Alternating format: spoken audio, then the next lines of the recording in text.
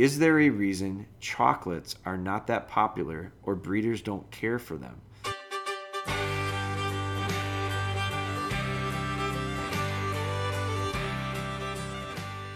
right, guys, welcome back. This is another Instagram question that I thought was a good one. Potentially a little, walking the fine line, I suppose. But we'll get into it, and I'll explain why I say that. Came from a message through our Instagram DogBone account, and it was a thread that kind of went for a little while. I had a person that messaged me. Her name is Sally. She said it started out a while ago. She got a puppy from a place in Minnesota, and the place in Minnesota had given them a list of recommendations for stuff to get for the puppy. And she messaged me and she said your stuff was on that list, and she wanted to know if I knew anything about the kennel, and I said, man, I didn't know anything about them, but I was grateful that they supported us that way. I thought it was awesome. I sent her a message back with the information of that's great if you're interested in some of our products, because I think our training videos were on the list. We've got the puppy video, the foundation video, shed video. That was what the kennel had recommended, but I also wanted to make sure she knew, we've got our YouTube channel and we've got our podcast and we've got different places that we try to share as much information as possible outside of just the products that we sell from our store or at retailers. And so we messaged back and forth a little bit. Then she asked me, do you notice a difference between American Labs and British Labs as far as training goes? And, I talked to her about the idea of, I do think there are some differences. I don't think that it's necessarily like a real black and white thing, because I think there's British dogs that have certain traits that are real desirable to me, which is why, from a personal preference standpoint, that's the way I lean. I bought my first British bred dog in 2003, so it's been 18 years. It's been a while. I have seen some really good British dogs, British genetics, bloodlines, UK bloodlines. I've also seen some that are really not desirable to me. So I wanted to make a point with her of, yes, I do think there are differences between the American dogs and the British dogs. I don't think that means good or bad necessarily. I've seen some American dogs that I really like. I owned an American dog that I really liked. My first dog that I got, 1999, I got my first Labrador Retriever, and it was completely an American Labrador Retriever. Bought it out of the paper, and she was great. I would take a dog like her any day of the week. Her conformation was maybe a little bit different, but not far off. She was a smaller dog to begin with. I don't know that she might have weighed on it when she was a little thick. She might have been 60 pounds. So I don't think she was much bigger than the dogs that I have right now and have had for years and years now. The difference is, weren't a lot between her and some of the better dogs. And now I say better dogs, for me, better dogs. I don't like. There are some dogs that I've watched more recently, because I've paid some attention to some trial stuff and some hunt test stuff, and I paid attention to some of these dogs a little bit more over the last few years. And there are a group of them out there that are absolutely like real high desire, real desirable within that community. And I would not. You couldn't give me one.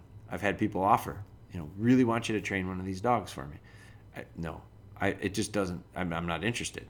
I will, and I'm actually, it's something, this is a different direction with this, but I do have an interest in, I'm going to be talking with a guy that does some breeding more for the hunt test stuff, and I'm interested in training one of them, not to keep. I don't, not for me, but I would have an interest in training one, because I'd like to really test out for myself of whether or not I know some of the breedings are definitely not my style.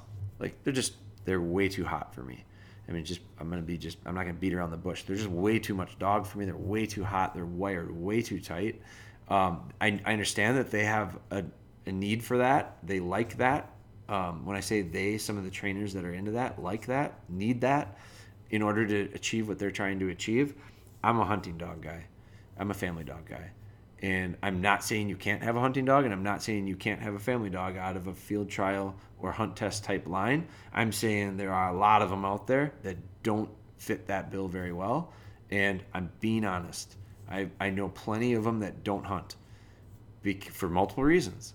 Because they don't want to erode some of the stuff that they've put into them for the competitions, because they're not capable of it. When I say capable of it, they're not enjoyable to do it with. The list goes on, and I'm not interested in that at all. So it's not the right fit for me. It doesn't mean that it's not the right fit for you. So I know that this podcast, this episode, will probably get close to and may even ruffle some feathers with some people. And I'm okay with that, because I'm going to do my best to make my point clear that I speak for what's best for me and my clients. The clients that I'm training dogs for, there's a reason why they get them from us. It's because they see our dogs, they know our dogs, they want dogs like it, and if they don't come from our dogs, I know where I can get it. And so that's, Callie is not from we did not breed Callie. Chief, we did. So Chief is a puppy that I'm starting right now. It's going to belong to my son. And Callie is a dog that came from another kennel, Riverview Farms it's called. They're out of Tennessee. And I 100% would take a dog from them any day of the week. She is just a fantastic little dog that fits exactly, very close. I don't know that any are exact, but very, very close to the style of dog and the type of dog and the way the dog trains and the things that the dog has fits really well with what I'm looking for. I want to talk about this question that came up. So that's the British American. That's part of the British American thing. So then all of a sudden we started talking. I commented, or I messaged back to her. She messaged back to me, and she said, and this was not too long ago. It said, I just listened to your male versus female podcast. When was that? Episode 125. So episode 125, the question was, are male dogs or female dogs better? And so that was a question that I think came from one of the platforms. So she said, I just listened to the male versus female podcast. I prefer males. Is there something to be said with handlers and the opposite sex of their dog? I feel like I can connect better with male dogs. Was wondering if you had heard or know anything of this. And I don't know that I don't. To answer it just plain, I don't know of that. I think it probably has to do with preference. For me, I've trained a lot of dogs, so I can look at back, on history, and I can go over the last 20 years. I personally have probably enjoyed working with female dogs more than the males. It's not that now the best dog I ever owned personally that I think I can say with confidence was male. So it's not like it's a hard and fast rule. It's just I tend to lean towards females. I connect with those dogs a little bit better for some reason, and there are some things I prefer about them over a male. So it's not that I don't enjoy Chief is a male, so we're going to be training Chief. So there's a really good example of it. And I can name a list of males that we've had over the last 5 years that I really, really enjoyed, really liked having. So I think for Sally, who sent me this message, you said it. I feel like I can connect better with male dogs. That's why you like male dogs more. And I don't think it has to do with you being a female. I think it just happens to be a preference for you. And so you followed that up with, also, we're getting a fox red male in a month. Is there a reason chocolates are not that popular or breeders don't care for them? Not sure if you have a What's Wrong with a Chocolate podcast. I just hear a lot of negative things. So I messaged back and laughed and said, you trying to really get me into a spot by saying I should do a What's Wrong with Chocolate podcast? Like, no, I'm not going to do that. Now, I don't think there's anything wrong with chocolates. Now, you said you're getting a Fox Red. I'll tell you right now, this is me personally. Don't let this upset. I don't think it's going to upset you, but don't let this upset whoever else is listening. I used to really, really love Fox Red dogs. And there was just something about them. I really liked their look. And I'm talking 15 years ago. And that was when I first started seeing them a little bit more. And I really liked them. I just thought they were unique. I mean, they're yellow labs. They're just a different shade. They're a different color tone to them. And I was like, God, those are cool. They're really cool. And the reason I really liked them was partially because I liked the way they look, but probably more so because the few that I saw were just excellent dogs. Like I saw really, really good fox red dogs, and they were, I mean, that they were, the way they trained and the way they performed, to me, set themselves apart. It wasn't the color necessarily. Now the color did set them apart, but it was the other parts that made them as much or more desirable to me. So what has happened, what I have seen in the last, I don't know, 10 to 15 years, I would say, is I have seen, and I've worked with some red dogs that I'm just not happy. I'm not impressed with. I've seen way more train out that I was like, ugh, not again. I won't do that one again. And I'm not picking on kennels, and I'm not picking on lines or genetics. I'm just saying, from my experience, I've seen a lot of them, a lot more of them. They're nowhere near as rare or uncommon anymore. In fact, they're becoming really common. And the quality that was with that color was nowhere near what I saw when I first started seeing them. So why is that? And I think that I do think that you can kind of figure that puzzle out. They become very popular. And so I think, now the Labrador in general is very popular. So you could say this about the entire breed, and I do think you can. I think that if you're talking about a real broad spectrum, is the overall quality of dogs less today than it was 20 years ago or 30 years ago or 50 years ago? I don't know, because I didn't see them the way I see them now. So I don't know that I can honestly tell you that. But what I can say is, I do think that there are so many more of them that it's harder for me to really find the one that I think is really, really good. And so setters, I've dug into setters pretty hard the last few years. And I can say about setters, now I'm not anywhere into it as deep as I have been with Labradors for a while. So I don't know as much, I don't feel as confident saying it. But what I can say is the number of setters that are out there to look at, whether it be from kennels or just individual private breedings, the number of them out there is so few in comparison to the Labrador. Like, I look at that and I go, now I don't think that they necessarily are all great. I know they're not. But the pool, the total number is so fewer that it's not like I have to sift through as many to find the one that I think is the right fit for me. So it took a lot less time for me probably to sort through a higher percentage of the setters that are out there. And this is all based on percentages. Like, if you got a pool of 1 million and you got a pool of 1,000, the percentage of good in both might be the same. And just for number's sake, let's just say it's 50-50. It is totally off the top of my head. I'm not saying that 50% of the dogs are good and 50% aren't. But for numbers' sake, let's say it's 50-50. So you got 1 million dogs, and 50% of them are good and 50% of them aren't. That's easy. It's 500,000 of them that are good and 500,000 that aren't. If you got 1,000 dogs and 50% of them are good and 50% of them aren't, you got 500 good ones and you got 500 that aren't. In order for me to go and jump in the pool and start searching and find the good one that matches up with what I'm looking for, the big pool with 1 million in them, it might take me a while before I find one of the 50%, because there's a whole lot more to go through. Where at the same time you could say, yeah, but numbers are numbers. You could find a bunch of good ones right away too, potentially. I agree with that. But when you've only got 1,000 to look at, it's not that hard for me to do my research in a real timely manner on a lot more dogs percentage-wise in that group. And maybe I find a couple good ones, and then I have the ability to really find the best of those good ones. And that means not the best dog, it means the best dog for me.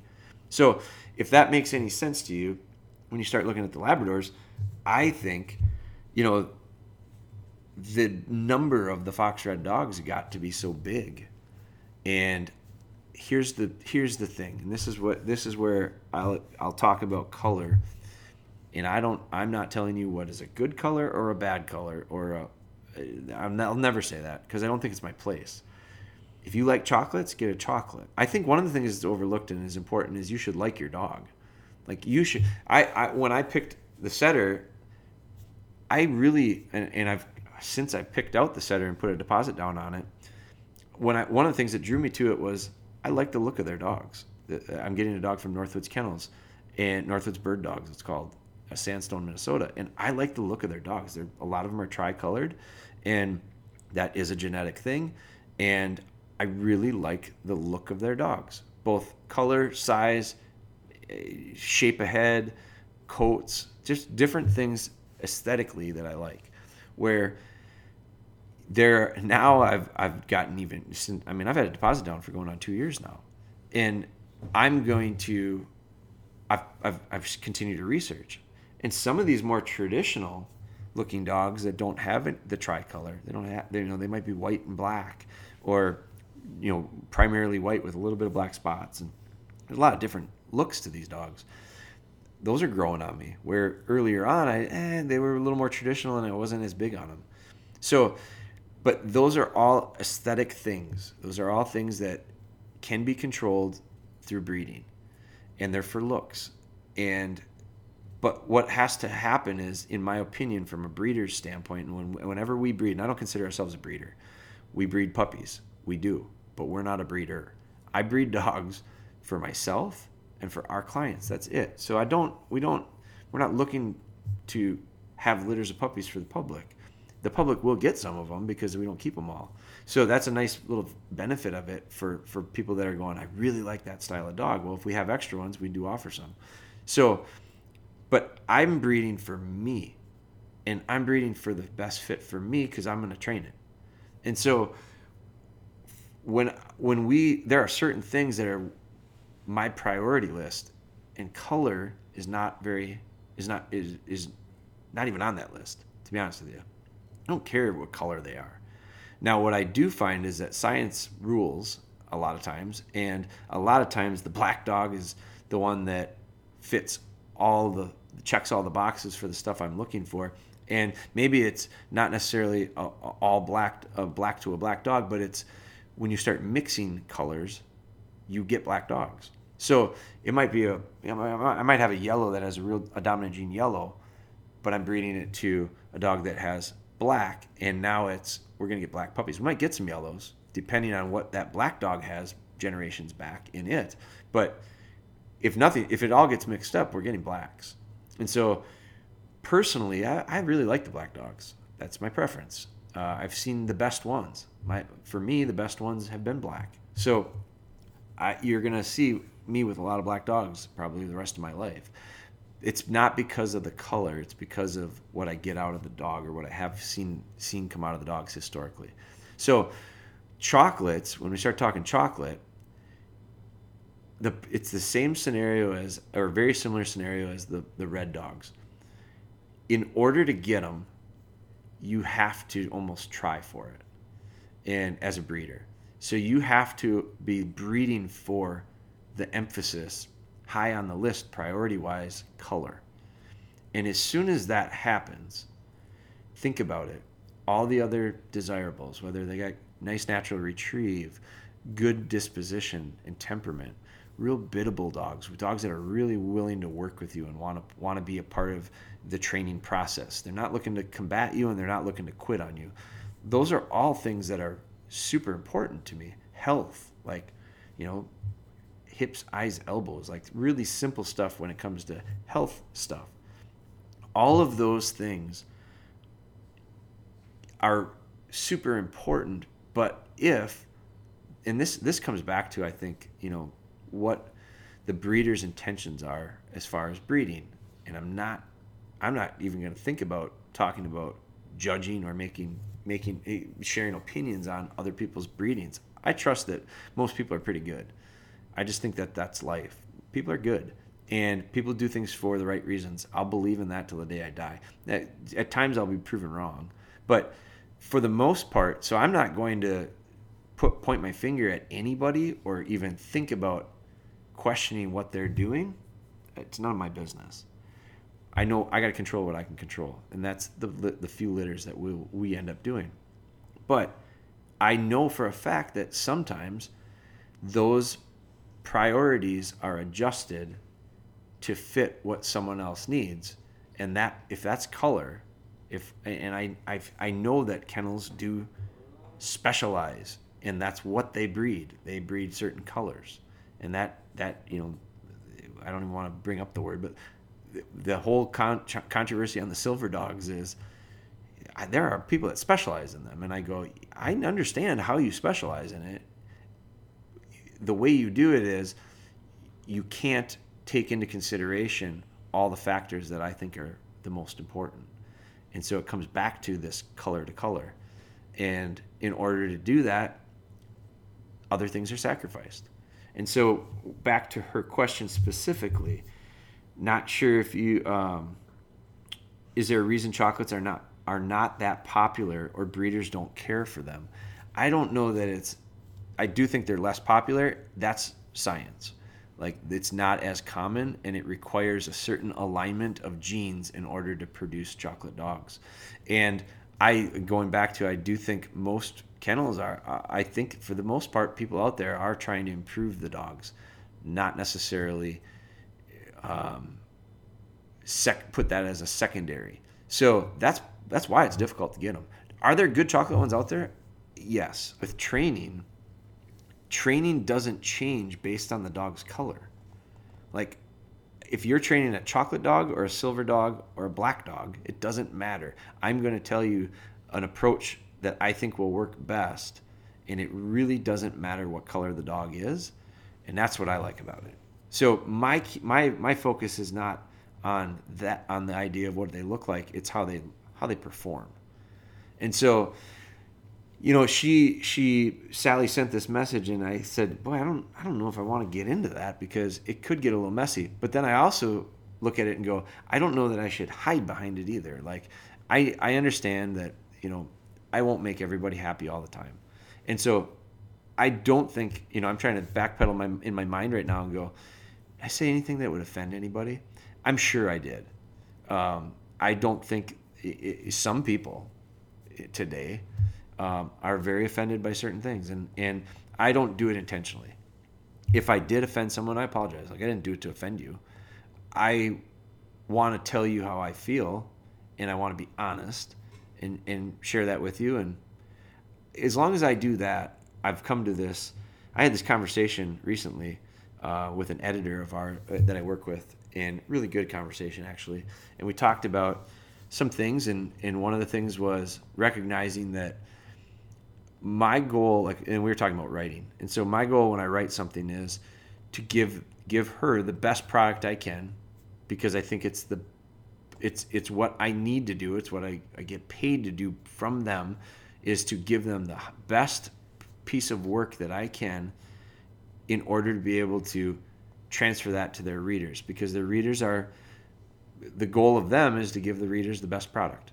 So I'm a part of that puzzle. So I have to give them what I think is the best product. Now, her job is to edit my stuff and filter it. And one of the things that I wrote about didn't make it. They cut it out. And I was kind of, I was a little disappointed in it. And it was because it was a real, I won't get into the specifics on it, but it was something that the message was there'll be some people that would be offended by that. And I do think that she was right. Some people will be offended by some things that I do and say. I see that on YouTube every day. There are people that think I beat dogs up.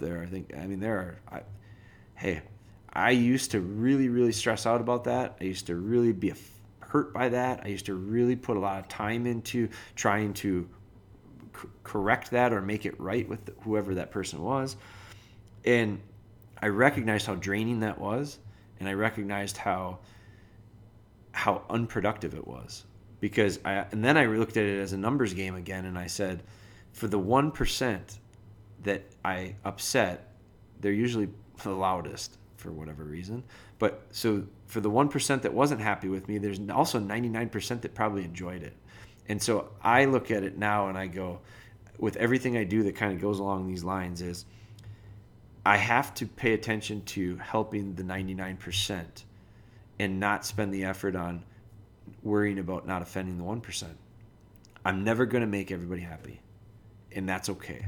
And it took a long time for me, and I'm not even there yet 100%, but it took a long time for me to like get to where I'm at right now with it. And it's something that I'm continually working on. So I share the color stories with you on the dogs. I share my opinions on them.